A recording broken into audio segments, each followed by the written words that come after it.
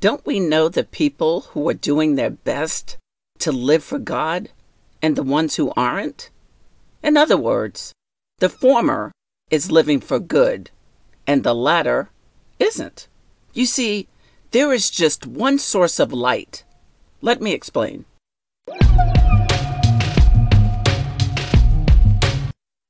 Hello, everybody. This is Sharon from In Sharon's Heart, and welcome to today's devotional for Tuesday, February 13th, 2018, which also coincides with my latest In Sharon's Heart blog post.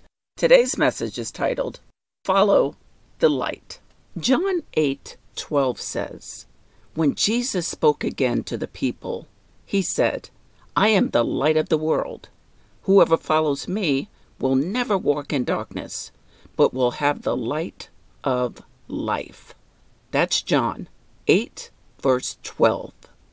And 1 John 1, verses 4 through 9 says, This, in essence, is the message we heard from Christ and are passing on to you. God is light, pure light. There's not a trace of darkness in him. If we claim that we experience a shared life with him and continue to stumble around in the dark, we're obviously lying through our teeth. We're not living what we claim. But if we walk in the light, God himself being the light, we also experience a shared life with one another, as the sacrificed blood of Jesus, God's Son, purges all our sin. If we claim that we're free of sin, we're only fooling ourselves, a claim that is errant nonsense. On the other hand, if we admit our sins, make a clean breast of them, he won't let us down. He'll be true to himself. He'll forgive our sins and purge us of all wrongdoing. If we claim that we've never sinned, we out and out contradict God.